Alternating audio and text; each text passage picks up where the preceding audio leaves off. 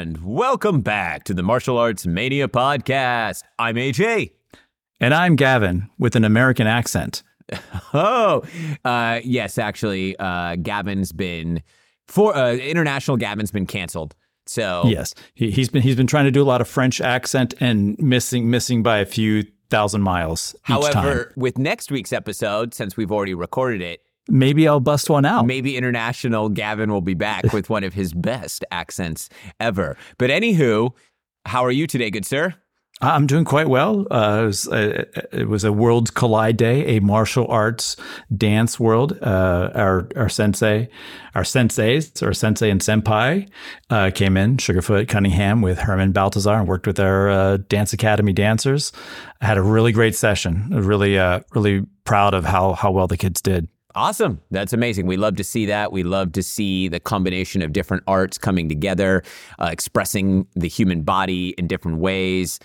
And I think it's a great program you guys have, and I hope it continues to flourish. Likewise. Yeah. We're recording on an unusual time, and as we mentioned, we've already recorded what will be the May 10th episode. But this episode will be the one that's dropping in 2 days. So it's a bit of a rushed episode. Probably won't be as long as our normal ones, but I guarantee you'll like the one next week. And that one is a little bit heftier.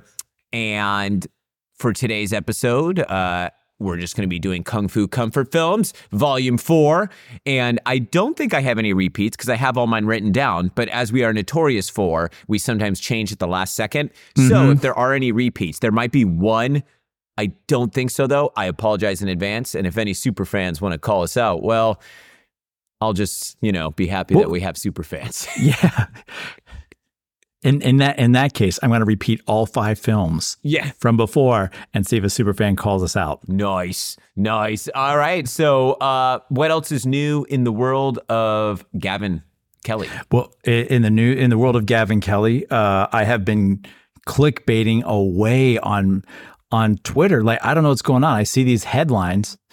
It's like 5 celebrities who do martial arts. Nice. And I'm like, oh, I got to see who these 5 celebrities are. But then it's just like, it's a waste of time. Yeah, it's nothing special. It's like dumb ones. Or what those lists always are. It's like ones everybody already knows. And then there's maybe one quasi-obscure one, but anybody that's in the world of martial arts will know. So I'm going to give an example. Like the one would maybe be Tom Hardy, competes in jiu-jitsu and won a jiu-jitsu tournament recently and stuff. And it's like, oh, that's really cool. And that's very legitimate and stuff. But usually the other ones are the classic, like, Michael Jai White, like you said, it's like, yeah, Michael Jai White is a martial artist. He's an incredible actor. But he's also, I think he would even say maybe first and foremost a martial artist. He lives that martial arts life. You can't say actors who do martial arts. He's a martial artist who is an actor and an actor who's a martial artist. They go hand in hand. Yeah, you don't expect to open an article about actors you didn't know who do martial arts and see his name there because like he's synonymous with it. Well, then there's also ones where they'll just get the information wrong. It'll be like Jason Statham has a black belt in kickboxing. And it's like, no. Now, here's the deal. There are certain branches or styles of kickboxing or even Muay Thai that have rankings and sometimes even like just adopt the black belt. And I think if you have a legitimate organization, you can do that. And technically, like Scott Atkins was a kickboxing instructor early on, and I think he has like a quote unquote black belt in ISKA kickboxing or something. That's totally legit. But I mean, they're just kind of pulling things out of their butt in a sense when they had write an article like Jason Statham. And then it snowballs. And then it's like, yeah, didn't you know Jason Statham was a kickboxing champion? I heard he choked out Steven Seagal. Yeah. Exactly. And that's how rumors start. And now we just started the newest one. Yeah. Jason Statham was there on the set of Hard to Kill. Oh, no, wait. It was Out for Justice. Oh, wait, no. It was Marked for Dead. Always it's a moving target. It changed multiple. Like when I heard this story firsthand from Bob Wall, and I know, name dropping, this would have been when I was 15, so over 20 years ago. I'm eating tamales with Bob Wall at like the Stockton Civic Center. I know, random. This is all random. It's a story for another day. And he told me this story. And keep in mind, we're talking about, early 2000s. The internet is still like, I wouldn't call it its infancy, but it's very normal to just not even cruise the internet that much at this point. So it's not like this was an urban legend still. And so he told me firsthand, and he told me it was on the set of Out for Justice, which we've now established that the incident that did take place between Judo Gene and Steven Seagal, the incident, I say, because whatever you want to call it, whether it was a friendly exchange or something more, was on the set of Marked for Death, not Out for Justice. But anywho, we're going down that rabbit hole that... it sounded like you were going to say Peruvian rabbit hole, which would be really hard to find. Yeah, exactly. So we've been going down that rabbit hole. Let's move into martial arts movie news. Do you have any movie news? Well, I believe in next week's episode, we do offer our condolences for something that happened last week. So there we go. Yeah, so that'll definitely come up. Otherwise, other movie news. I feel like I've seen some trailers of late. Okay, definitely. I'm trying to think. Hi-Ya, because it's May 1st, they just announced what's coming out. I didn't really see anything that caught my eye. Project Wolf Hunting. That Chinese like horror action like movie that's supposed to be pretty good. That one's coming to Hi-Ya. So and I was going to ask, is Sisu considered? You've seen it, so I don't know if the martial arts are in it. No, I mean there's like one kind of what you would call hand-to-hand sequence. I went and saw Sisu yesterday. Great film. It's a Western. So if you are not a fan of Westerns or like the pacing of a traditional Western, I only call it a neo-Western simply because it's not technically in the usual Western setting in terms of like timeline and so forth. It's set during World War II. So that's why I call it like a neo-Western, because it's like a war movie, but really it takes the narrative structure and hero's journey of a Western almost, or an anti-hero of sorts, but highly enjoyable. But there is pretty much the one scene you see in the trailer is the one like hand-to-hand combat scene, but it's good. Definitely worth checking out. But so the Hi-Ya app announced what's coming out. We'll be getting a few more episodes of the Fist of Fury TV series. And it's funny because they announced what episodes are coming out. And I'm like, wait a minute. What about like episodes 5 and 6? Because I think it said 7, 8, 9, and 10 or something. But then I went back and looked. I just hadn't scrolled over enough. So I'm like, sweet, I got 2 more episodes. So I watched one this afternoon. And I'm loving it. I'm loving seeing like all the stuff I've already seen before. But then suddenly there'll be this whole new subplot. I'm like, ooh, this is fun. Other martial arts movie news. Let's see here. That was a few weeks ago. I didn't bring it up though. I think they're doing a sequel to The Myth with Jackie Chan and Stanley Tong. Is coming back to direct. Yeah. I did not. Will Scott Adkins appear in that? I don't know. I don't remember the fate. I'm thinking Medallion. I'm thinking Medallion. It's okay. You're all right. You're okay, Gavin. The Myth. But the first Myth, was that done by Stanley Tong? Yeah, I believe so. I think I enjoyed that film. There was parts I enjoyed. The Kalari Payat sequence was great. And like there was elements of it. It's like a lot of Jackie's output. And we'll be talking about Jackie a decent amount today. But... Spoiler alert. There's, his films of the last 20 years, there's some that have moments. Like even Kung Fu Yoga, there was parts I highly enjoyed and then parts where I just wanted to turn off the TV. And a lot of times it's like they're too long or they're too gimmicky, or it's like stuff specifically for the mainland Chinese audience that maybe doesn't translate, which is fine. But then I feel like there's stuff that just nobody is going to enjoy. But then there's bits and pieces of classic Jackie in there sometimes with the choreography and the comical beats. And it's just like, but everything has just fallen short. Like even CZ12, which was maybe one of the closer efforts of the last like 15 years, it fell short. But anywho, that was announced. Of the old school guys, nothing I can think of really more off the top of my head. So let's get into chatting about stuff, but also you have a movie quote for me today. I do have a movie quote. It is from a previous spoiler comfort kung fu film list. I believe it's Kung Fu Comfort Film. Fu Comfort Film. Hey, it's Monday, and therefore I'm tongue-tied. Oh, perfect time to record. Yes. Here we go. Okay.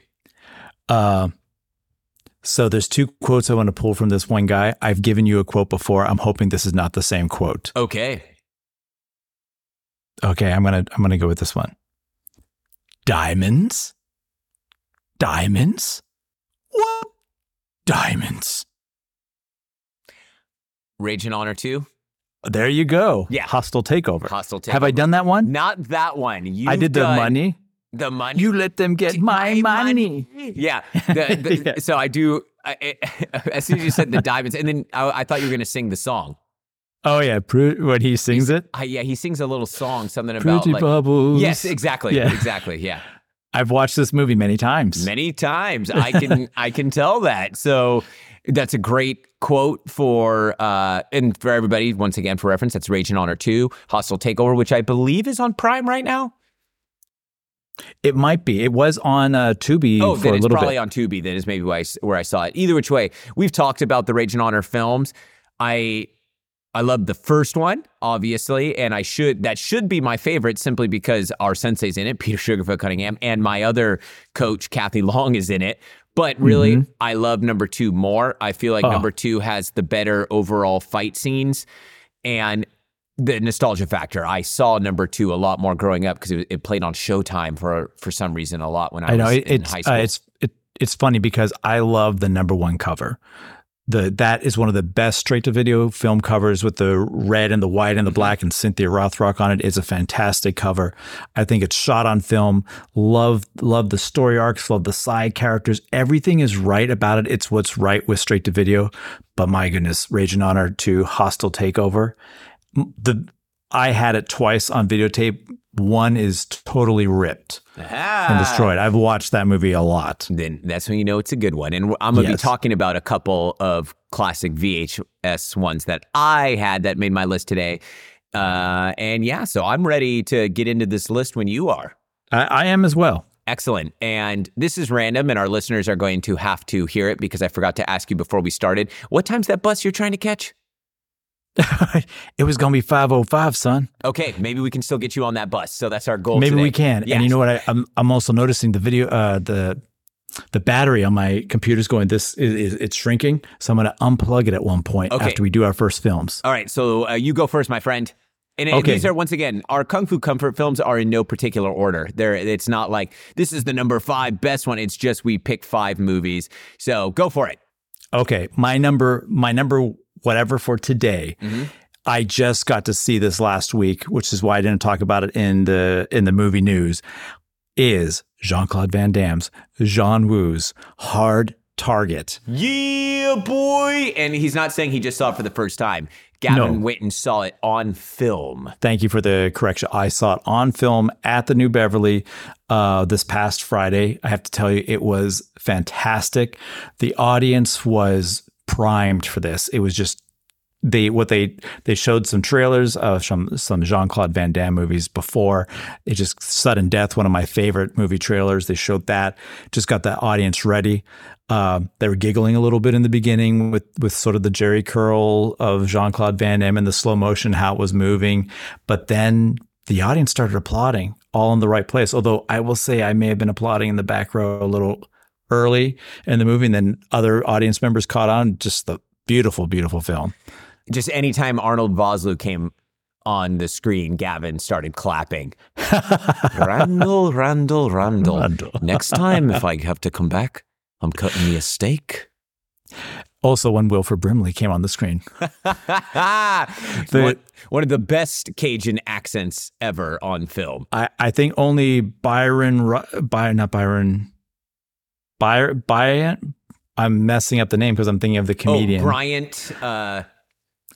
In Southern Comfort. Yes. You're talking about the big character actor from Tango and Cash. And, yes. Yeah. He had a great accent in Southern accent. This rivals that.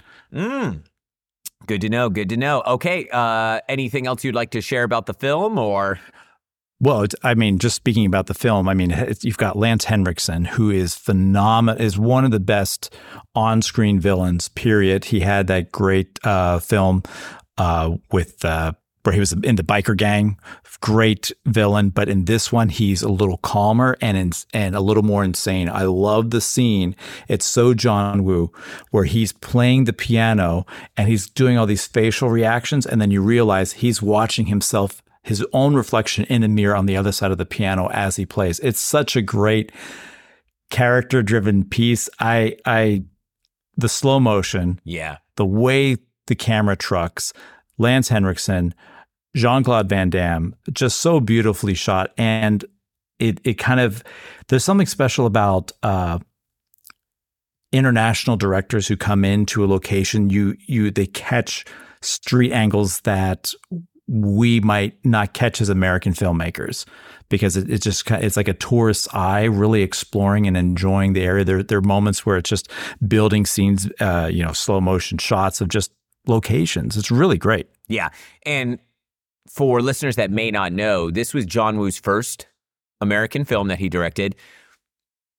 Excuse me. And he was at his peak in Hong Kong. It's not like, he was on a slump, so he came to America. No, quite the opposite. He had just done Hard Boiled, which is my personal favorite John Woo film.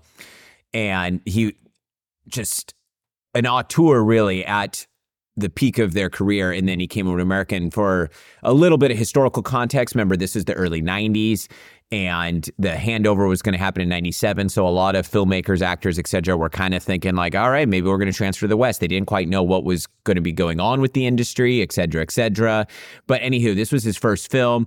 And even though he was like recruited to do this movie, the studio still didn't trust that he could handle it, which is absolutely absurd. So they hired Sam Raimi to be there as like his advisor, and Sam Raimi was just like, you guys are stupid. Like, and he already knew. So John Woo had full reign in that sense, but also it was his first time dealing with the star power of American Hollywood cinema in terms of Van Damme. Now, I'd say Van Damme was also one of the people that fought for John Woo to direct this, but also had a lot more creative control than John Woo was used to from a star. In the end, though, I feel like he didn't really have to sacrifice too much, and we still get this stellar motion picture. Probably my favorite of John Woo's Western efforts. I mean, I love Face Off. I love Broken Arrow. Really, I like them all. They all have something to offer, but Hard Target is just such a good movie. I mentioned it before. I was on my friend Davis's podcast, Low Hanging Fruit. I'm not sure if it's premiered yet, and I did a lot of research for that one. So you guys should go and check out his podcast and listen to that episode, because there's just so much to deep dive on this. A lot of layers to the visuals and, the previously mentioned juxtaposition that he uses and all that good stuff. So really getting to see it on film on the big screen. I should have been there. I technically could have actually, but when it came to buying tickets, way before, I didn't know. So which way. I'll tell you that Friday was a really bad traffic day. So there's no way probably you would have had to sacrifice everything else you were working towards. Yeah, that's a good point. And I would have had to stay. So maybe in a few years it'll be back. All right, great first entry. So are you ready for my first entry? I am. I'm going to pull a cord, so you might hear a little click. All right.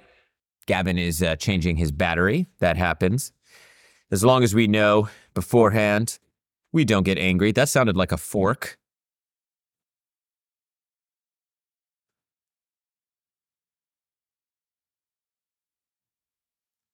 Thank you very much. Okay, was that it? Did I hear silverware?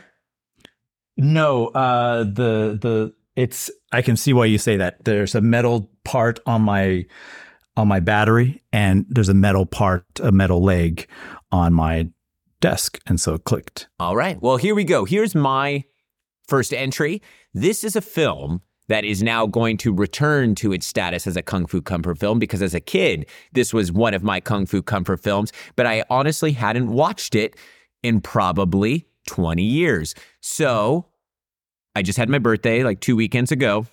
Jessica surprised me throughout the day. She kept giving me presents, and they were all Blu-rays that I had asked for. One of those being the is it Arrow or Shout Factory's recent Jackie Chan collection, 1976 through 1982. Yep. And within that, there's a film that I haven't rewatched because of a lot of negative reviews it's gotten in recent years on the internet, with everyone feeling that they're a film critic or scholar, and even notoriously like Jackie talking crap about it and saying like, oh yeah, the plot makes no sense, this and that. But really a lot of his films from that era before he made it big, a lot of them didn't really make sense. And to be honest with you, this particular one, its plot makes a whole heck of a lot more sense than The Killer Meteors, which I just watched for the first time. It's part of that pack. And no, that will never make my Kung Fu Comfort film list. Sorry, I'm just not a huge Jimmy Wong Yu fan. I try, and I know he's our sensei's favorite next to Bruce Lee. So sorry, Petey. But anywho, the film is the 1977 Lo Wei directed To Kill with Intrigue. I was wondering, because when you were sending me pictures of the different films you were watching, yes, what a great film. Tell why is this now reemerging? Why is this making your list? Okay. So as I mentioned before, one of the first Kung Fu movie packs I had was a VHS pack of Jackie Chan movies that I bought at Best Buy in the late 90s. And, certain things I remember, it was one of the first. It may have been the first. I can't remember if I had gotten Sammo Hung's Incredible Kung Fu Master first on VHS. So Best Buy, I hardly ever go in there anymore, and I feel like it's probably mostly online orders. But back in the day, it had an amazing VHS section, which then evolved into a VHS and DVD section, which then evolved to pretty much just a DVD section. And then kind of now, to change with the times, they do a lot more like household appliances, and obviously home entertainment's their big thing, which it always was before. But they used to have an incredible VHS and DVD library in Best Buy, like as good as, but maybe different than, say, Suncoast Video, which is one of my other go-tos. You'd have a huge selection at Best Buy. And so they would have like a Kung Fu movie section. And so I picked up this Jackie Chan pack, and I mentioned it before. There was I think there was 2 of them. That's why, for example, I didn't see Snake and Crane Arts of Shaolin until much later, because that was in the other pack, as was Half a Loaf of Kung Fu, Spiritual Kung Fu. And I can't remember the other 2 or 3. Mine had Fearless Hyena, New Fist of Fury, Shaolin Wooden Men, Dragon Fist, To Kill with Intrigue. So those were the 5 that came in mind. And aside from New Fist of Fury, which I didn't dislike, but I enjoyed them all. And I would watch them pretty much all on repeat. And I always remember loving To Kill with Intrigue. Yeah, it had a lot of weird elements in it.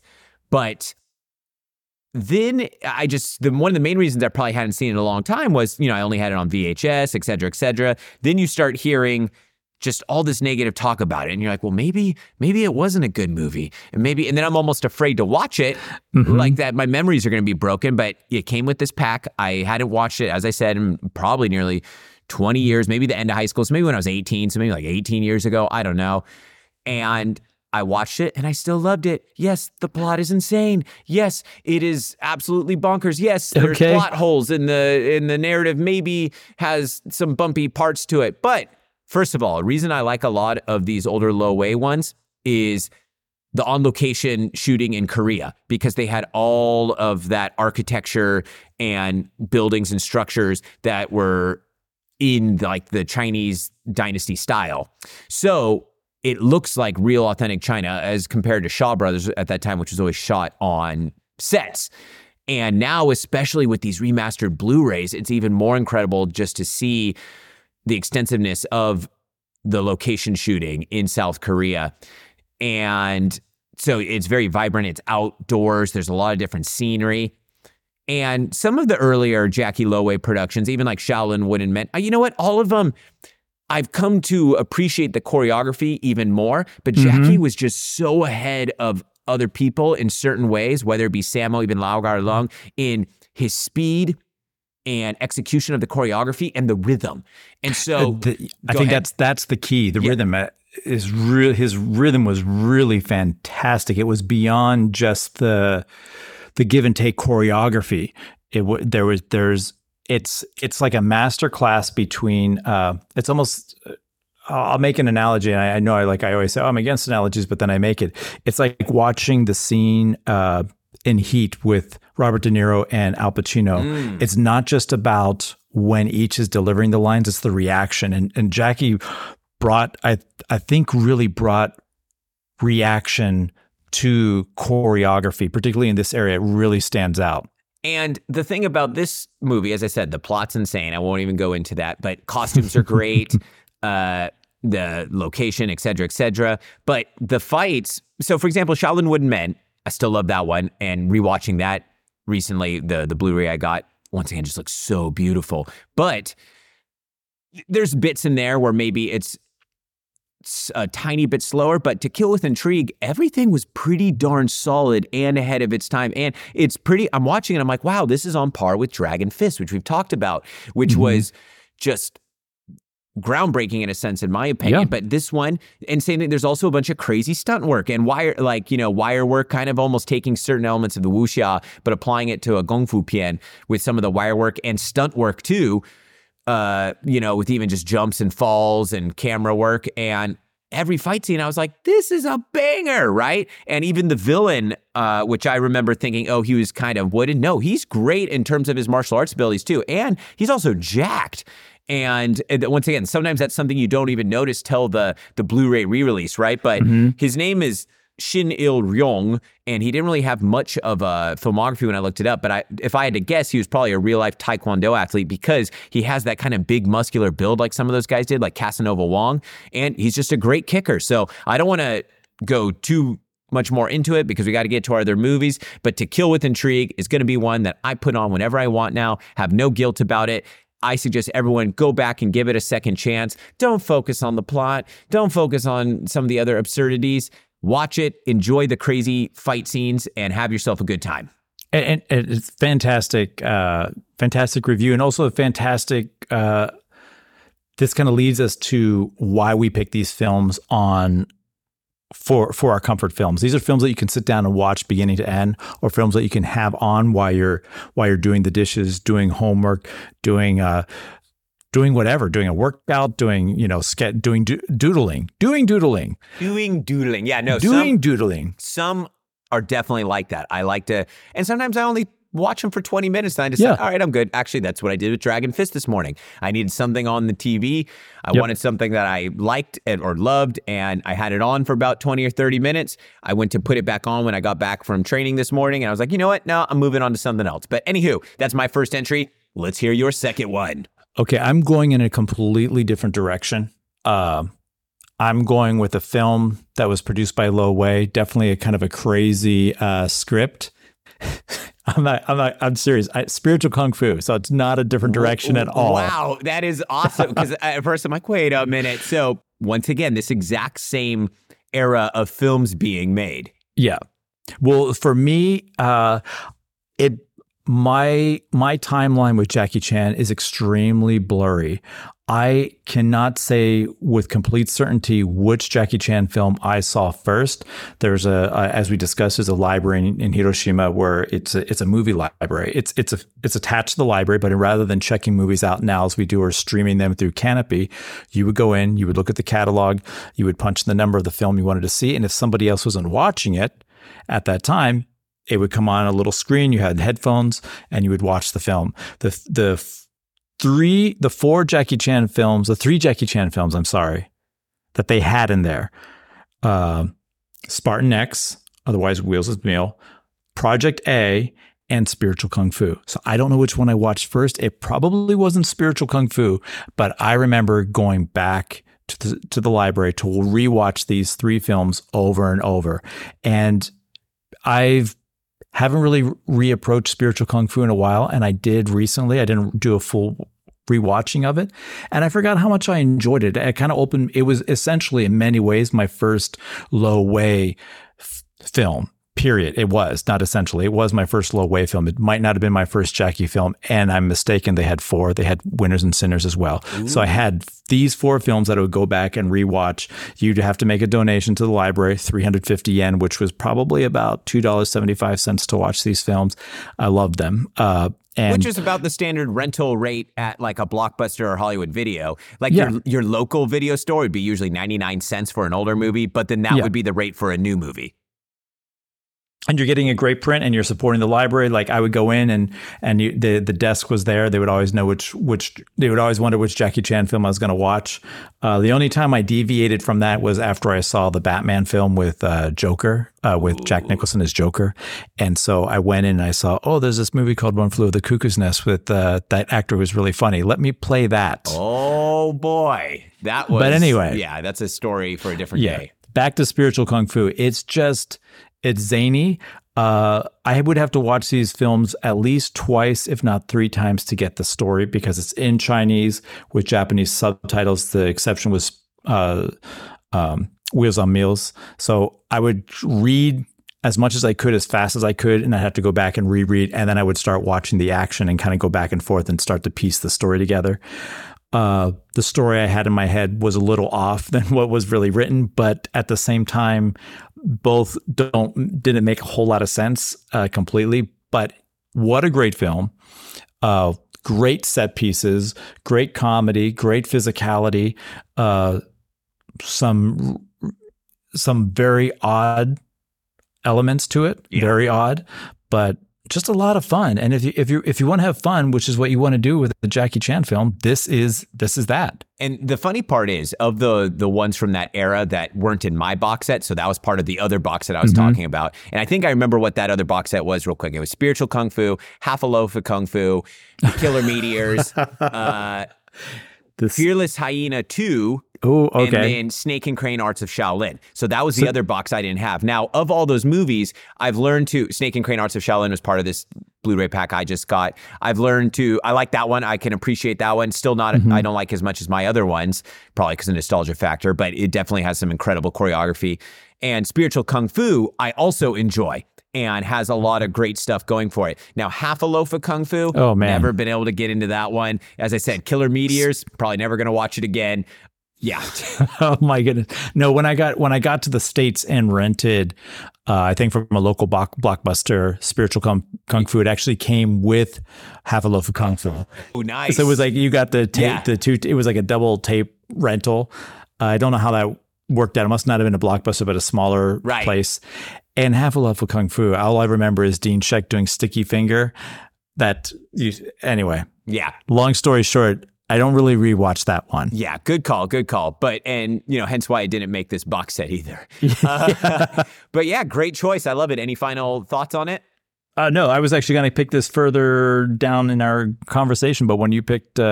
Perfect timing. Yeah. And it's interesting because this was something I wanted to bring up, is just how consistent Jackie's library of work was, even during this rough patch with Lo Wei, where we know they didn't get along and creative differences, and et cetera, et cetera. But even you look at this era all the way up through pretty much, I'd say, almost like 2005.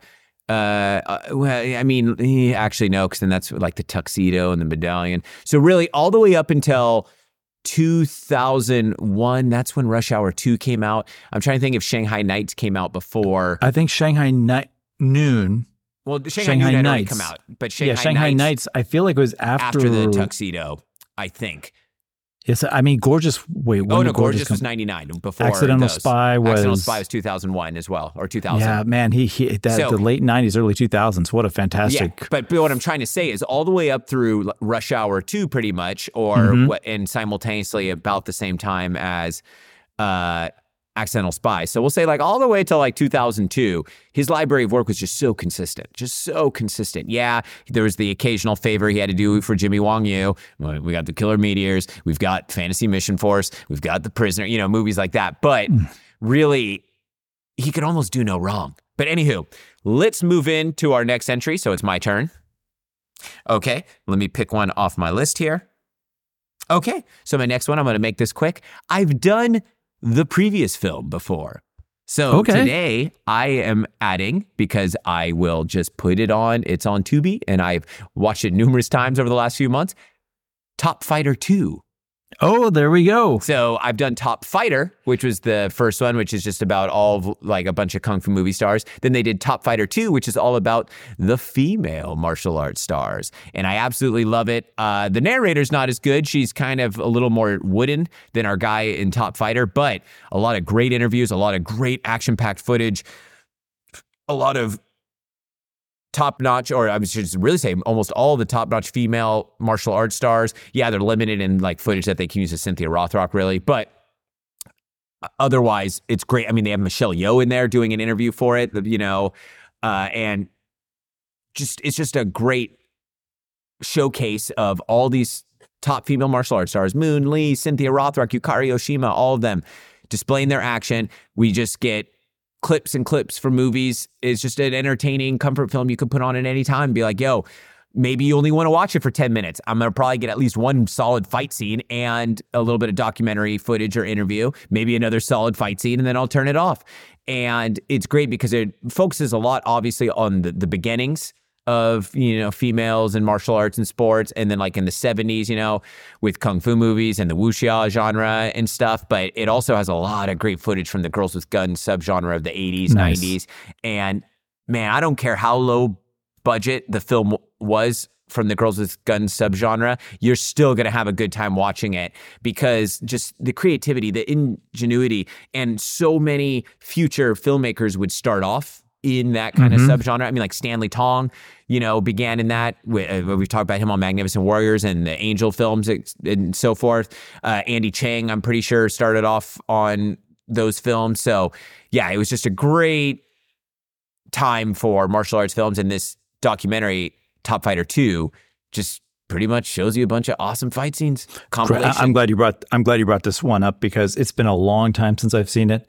We talked about Top Fighter before, and I mean, like, that's a mainstay. I used to have 2 VCRs, and I would take portions of Top Fighter onto it as like a motivational VCR or a tape for myself when I was in high school. I'm definitely going to go back, turn on Tubi, and check out Top Fighter 2. It's been way too long. Do it, my friend. Do it. But yeah, just short and sweet. That's my entry. So yeah, next one for you, homie. Next one for me it's a question mark if I've already brought this one up. Okay. So I was actually going to do this one when I did Spiritual Kung Fu. Is it a martial art film? I don't know. It's a kitchen sink film with a bad guy who does martial arts. Action Jackson. Oh, I don't think you've brought up Action Jackson. We may have only briefly discussed it. Either which way, I'm going to allow it because I love Action Jackson. Oh man, it is the ultimate popcorn comfort, kung fu comfort, maybe more comfort than kung fu film. There's amazing stunts in this film. Yes. Throughout the entire film. It is big Hollywood.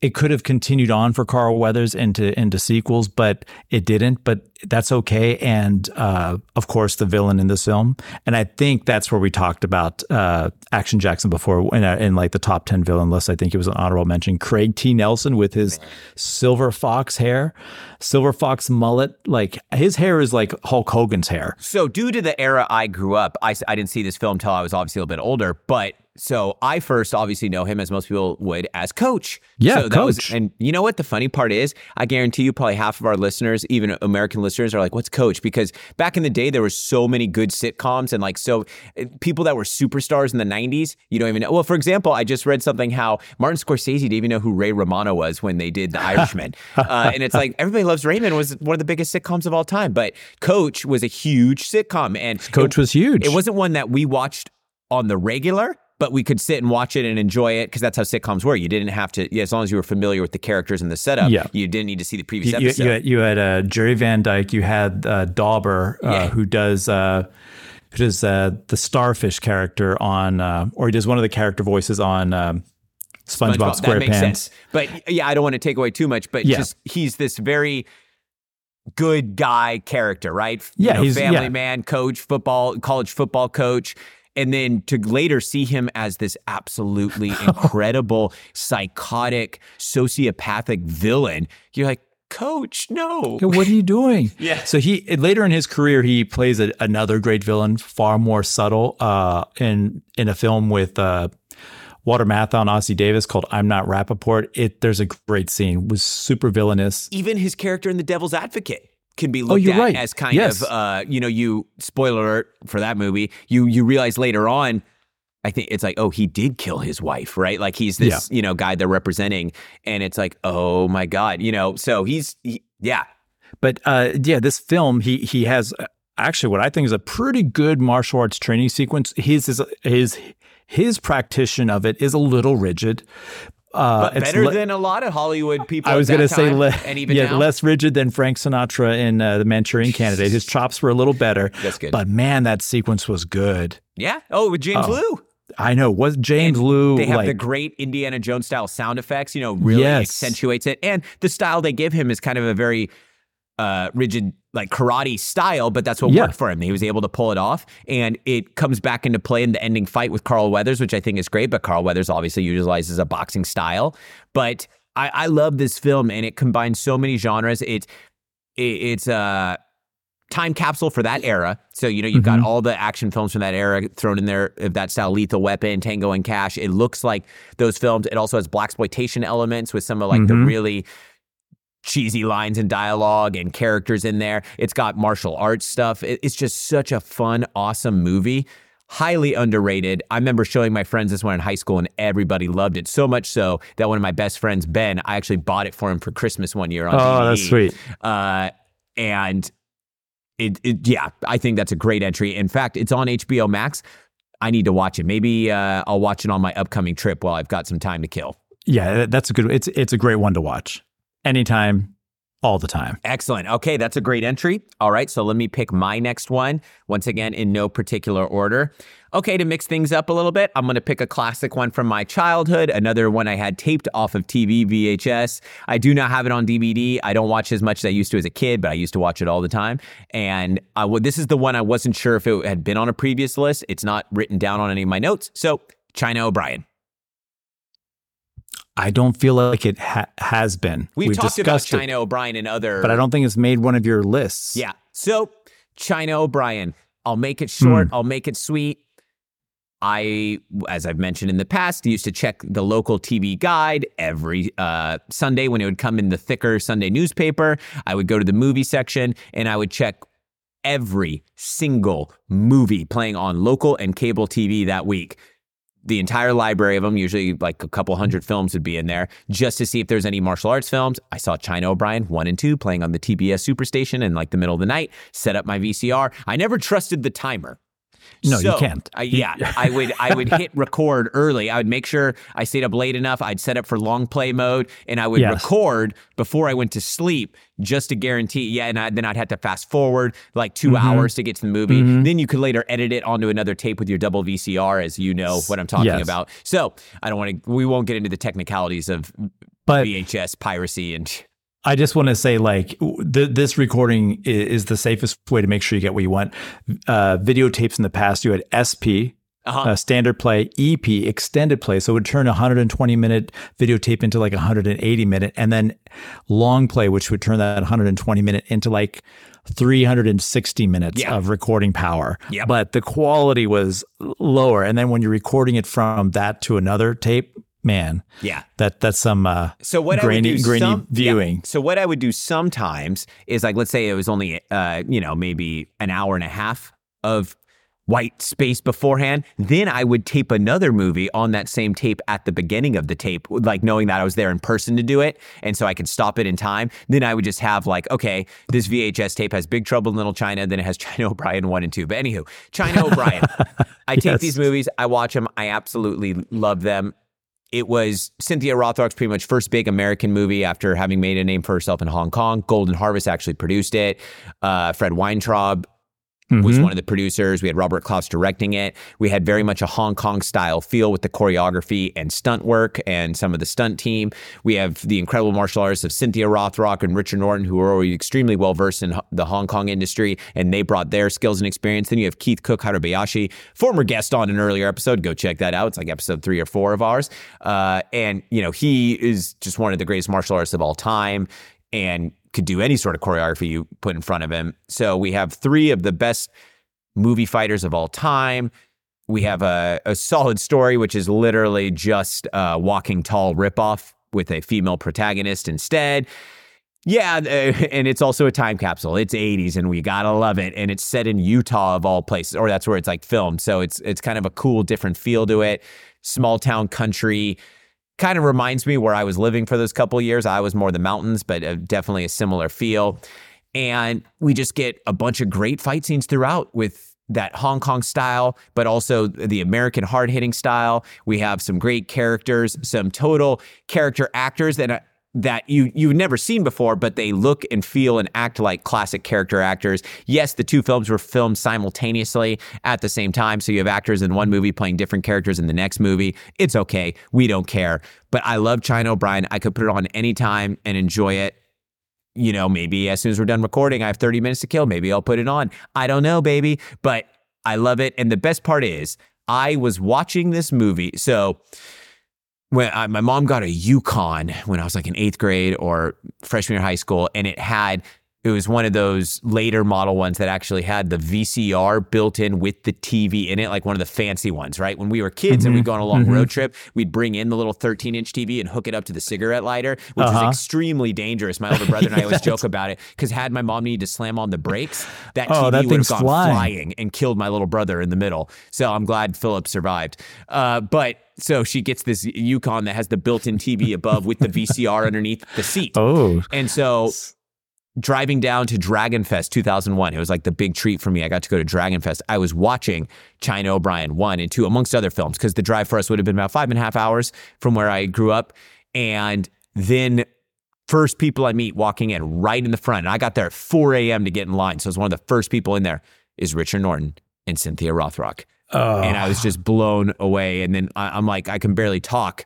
And I was like, I was watching China O'Brien in the car on the way down here. Oh, so yep, that's my entry. Let's move on to your number 3. Okay. Or my number 4, I think. Really? Because that was my number 3. Yes, I'm one ahead. I'm moving on to number 4. You're good at math. Let's look at these notes. Okay. Oh, I skipped one. That's right. All right. So I'm just going to go for it. I forget which Jeff Wincott movies I've added on this list before, but I'm going to go with Last Man Standing, and I'll tell you why I'm going with that film. You definitely haven't done this one before, so. Yes.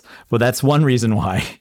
The other is this was one of the tapes that I broke watching, and I think it is the film that suits Jeff Wincott's talents the most. And by that, I mean, he goes through a lot of glass in this film. And he does his action is more stunt based rather than kicking based martial arts. Although I'm pretty sure he throws a few in this film, but I've always really appreciated his punches a lot. I think his hooks are particularly good on film. His charisma is good on film, and his stunt work is kind of I'll say overlooked, because his charisma and acting cannot be denied. He is an incredible actor. And in terms of like the straight to video guys, and we've talked about this from that time, he deserved bigger projects based off his acting ability. Yes. And it would have been interesting to see what he could have done with like a more seasoned Hollywood stunt coordinator that worked with actors, or even like a director like Simon West, who did like a Con Air type movie, right? Absolutely. That's a really great point, because what he can convey and do on film, and what he's willing to do on film, kind of deserved maybe some different vehicles for him. Not that any of his, quite honestly, all of his vehicles are pretty legendary until it goes a little independent, where that happens as the funding dries up in the straight to video market.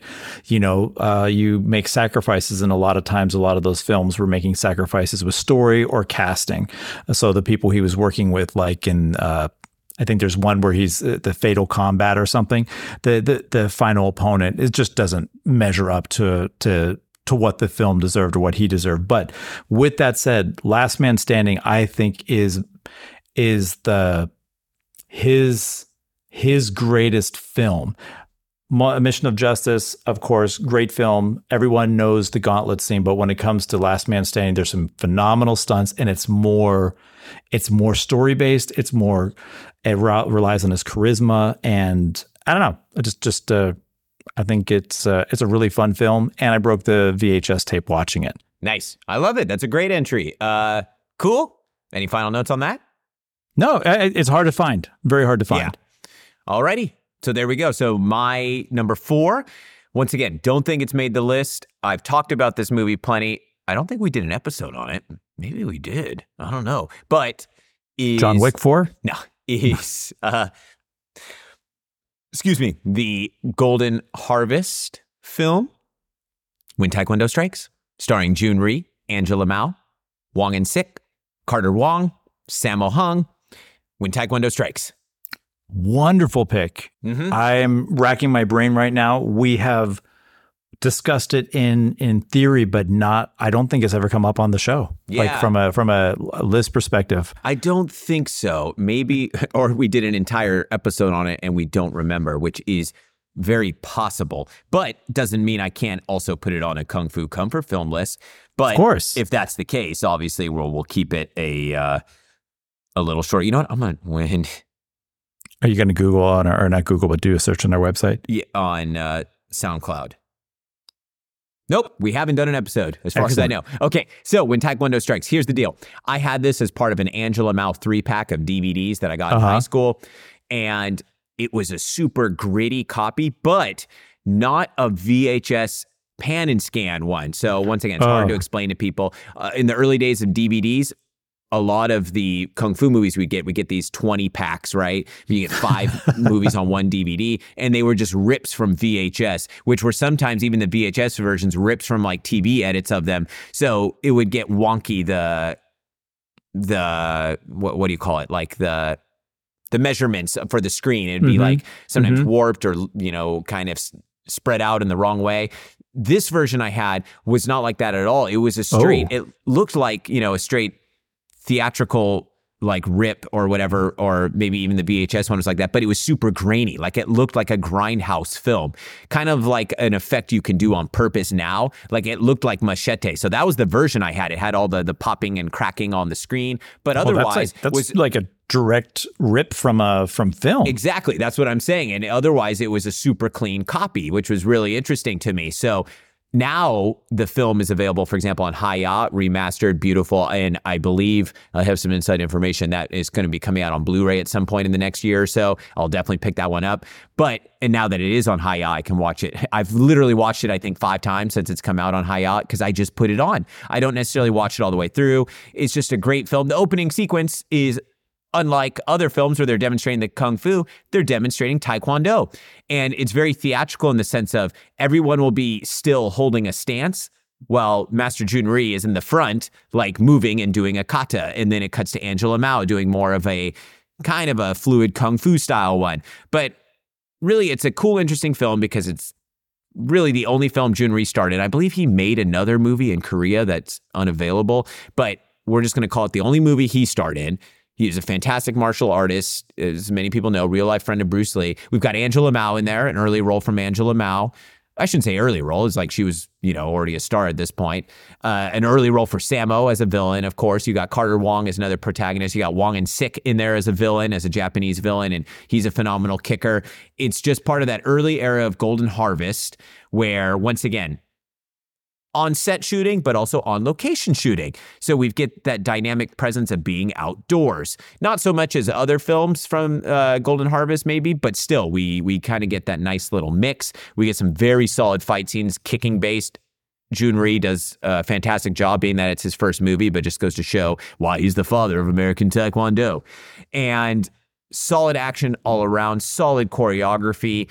And it's just a great classic Kung Fu movie that the martial arts aren't even like technically really supposed to be Kung Fu. He's obviously doing Taekwondo. That's a main part of the plot line. It's Korean rebels and then they escape to Manchuria. Angela Mao's character is Chinese, but she does Hapkido. In the English dub, at least they even say, your Hapkido is top notch. The villains are all Japanese doing more Japanese martial arts. So really, it's a Kung Fu film that technically doesn't, quote unquote, have any Kung Fu. But I highly recommend it. You can check it out on the Hi-Ya app. Great fight scenes throughout, a ton of fight scenes.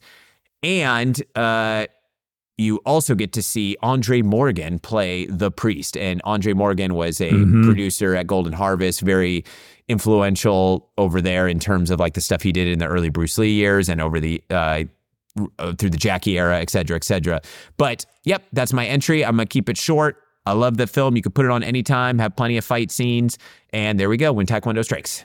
Well, Andre Morgan helped produce Martial Law, the TV show with Sammo Hung. Correctamundo, my friend. So we're at mine. And I was just doing a quick search just to make sure this wasn't also on the list.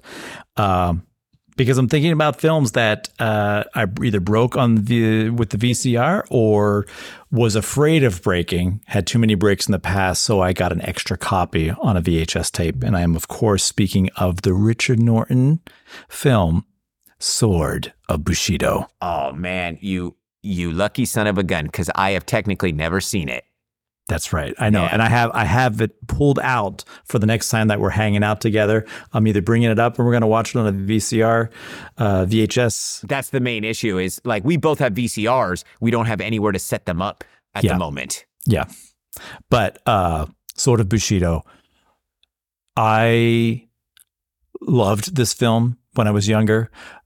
It has some great fight sequences. It has as your lead villain Obata Sensei. You have, of course, Richard Norton in it. You have some action sequences in I think the Philippines. Well, it all takes place in that area, or Indonesia, Philippines, where it's shot. But there's some great comedic moments where he's on a go-kart chasing down some villains, and it's actually kind of some dangerous stunt work. Previously I was mentioning, Last Man Standing has some great stunt work. This is also another film with great stunt work, which is something that's indicative of this era.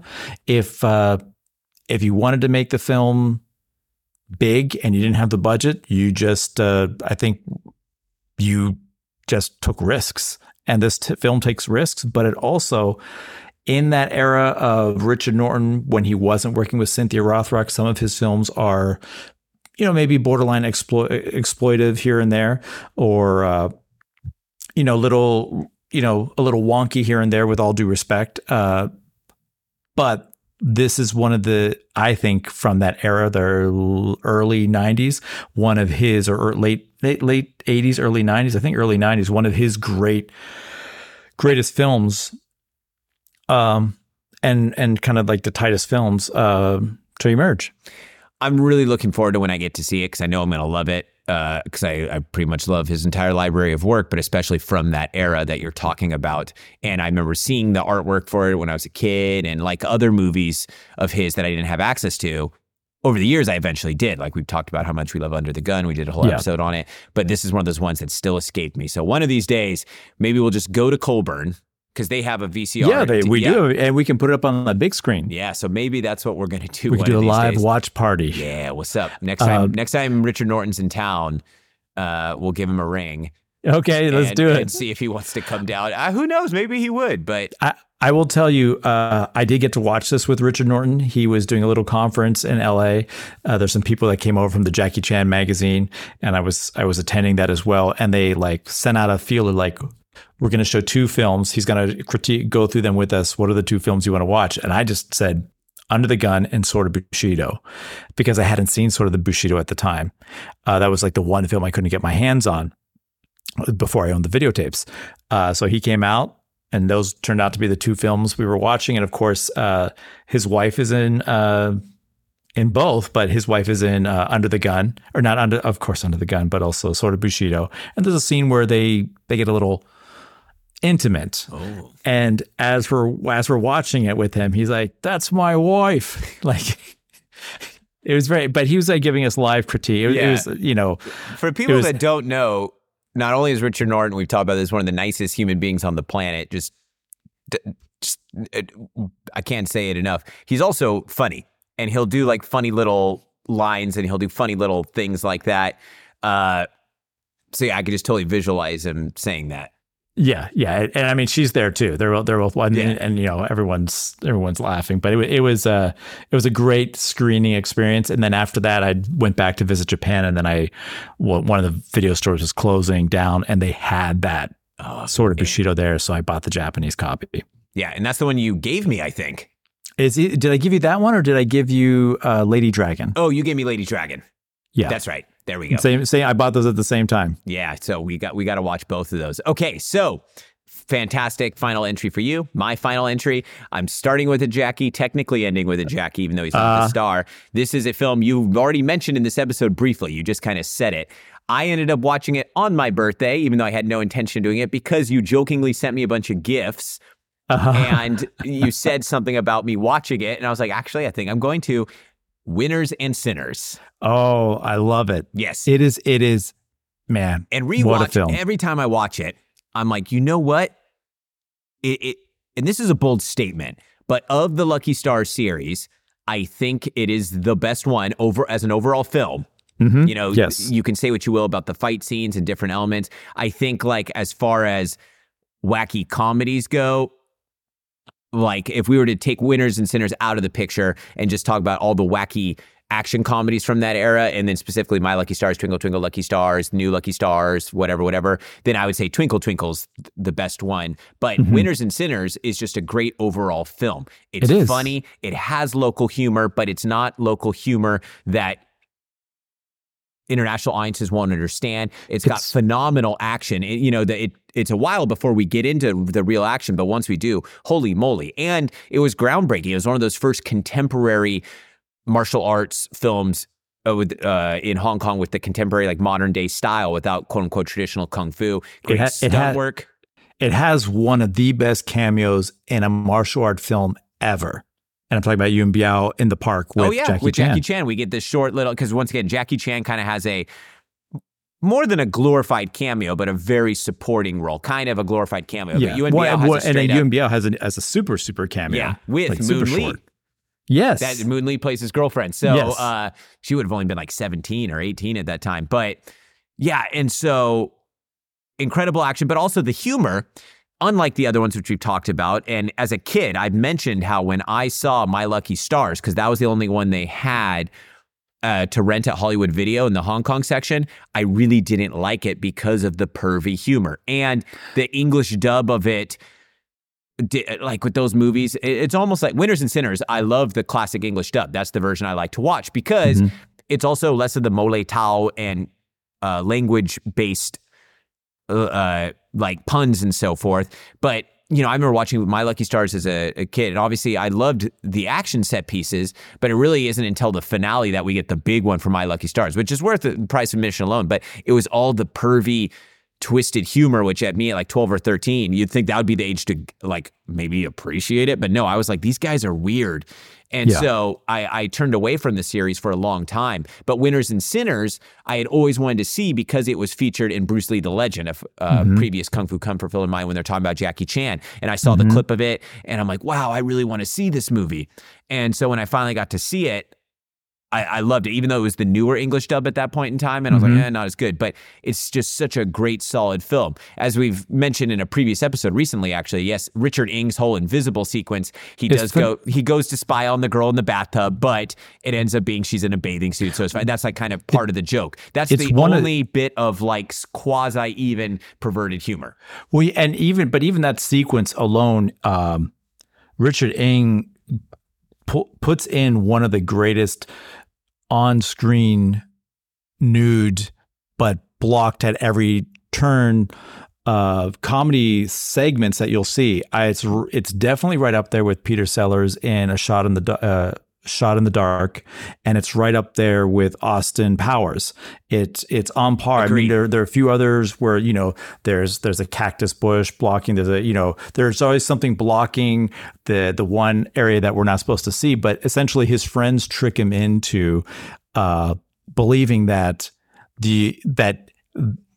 he's trying to become invisible, that the clothes were the hindrance, and so he comes out naked, and then they pretend they don't see him. He's going throughout the house, but even the slight pervy nature about it at the tail end of it, it just works. It's actually it completely, everything works in this film, comedically and action wise. And yes, it is technically part of the Lucky Star series, but it also kind of isn't. And because they borrowed a ton of these plot elements for the My Lucky Stars movie, it's almost like they revamped it and cranked everything up to an 11, including like pervy stuff. Because for example, in this movie, yes, they all want to date the sister of the John Shum character because she's the only female, but it's never like pervy or twisted or predatory. Really, it's just they're a bunch of losers, and they're all out of prison. They met in prison. They're desperate losers that can't get the girl to even like notice them. And once again, it's very innocent and funny, and even there's slight subtle things that are just so comedically genius. Even the sequence where they're trying to get rid of the brother so they can all try to, see if they can get the girl to hang out with them. And when they're hitting guys on the back of the head. And then when the guy it's such a great scene. That's so fantastic. The guys will turn around and they'll all pretend they didn't hit him. Well, they have John Shum's character hit Chu Chi-ling on the back of the head. And for people that don't know, he's a Hung Gar Kung Fu master in real life and did a ton of Kung Fu movies. And so when he turns around, the rest of the group looks at him. Are staring at him. They stare at him. They stare back. And it's just their physical comedy. It's such a blink and you miss it type moment. But that right there, I started laughing out loud this time watching it just because it's so good. The looks on all of the actors' faces. And they're like, finally, you hit him? And so that's the thing about this one is the humor is brilliant. It's local, but international. Everyone can watch it and appreciate this movie. You can watch it in Cantonese. You can watch it in Mandarin. You can watch it in the English dub. Still love it. Also, as I've mentioned before, it's one of the few movies I can watch in Mandarin and I really understand most of the movie. I don't know why this one in particular. It's just kind of the simplicity of the dialogue, but also great stunt work. The whole roller skating scene with Jackie Chan. The roller skate sequence is phenomenal. Yeah. So dangerous stunts. Oh yeah. I'm going to leave it at that, but that's my final entry, winners and sinners. That's a great entry. And that is, I would say that is, if we ever had to compile a list of, okay, these are the greatest Kung Fu comfort films, it would be hard not to put Winners and Sinners on that list. Fantastic choice. Thank you. And so, I think we both had some amazing choices today. Unfortunately, you did not catch your bus. I'm sorry. But it's okay. There's a demonstration in downtown, so I'm probably going to take the train. Perfect. All right. Yeah. So, and we're right about our usual time. So I'll finish off with the language corner today. I didn't even think about it until just now. So I figured since we're talking about Kung Fu comfort films or some of our favorite films, I'm going to teach us how to say favorite. So favorite in Chinese, 最喜欢. 最喜欢. Perfect. So, 我的最喜欢的功夫片是警察故事. My favorite Kung Fu movie is Police Story, which, I'm just randomly picking one. But, so, 喜欢 means to like something. 喜欢. Yeah, like 我喜欢 Gavin. 我喜欢. I like Gavin. Yeah. 谢谢你. 不客气. Or 我喜欢吃中国菜. I like to eat Chinese food. So, when you're making something, the most of something, you add before it, 最. So, 最喜欢 means favorite. If you did like 最大, that means the biggest. Or, what would be another example? 最高, the tallest. So, like, 高 is tall. So you just say 最高, like that's how you say tallest, right? 最. Or 最小, like 小 is small. So 最小, the smallest. So it's pretty, so you're literally just saying the most like. Nice. 最喜欢. 最喜欢. 对。我的最喜欢的功夫演员是李小龙. My favorite kung fu actor is Bruce Lee.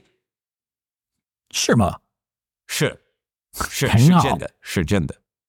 从我小的时候，李小龙是我的偶像。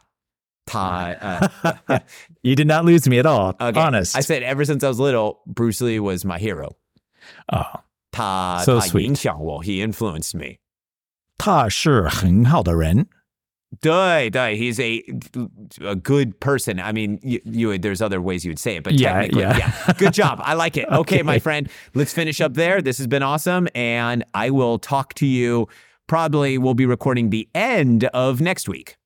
Sounds good to me. All right, brother. Catch you later. Take care. Peace.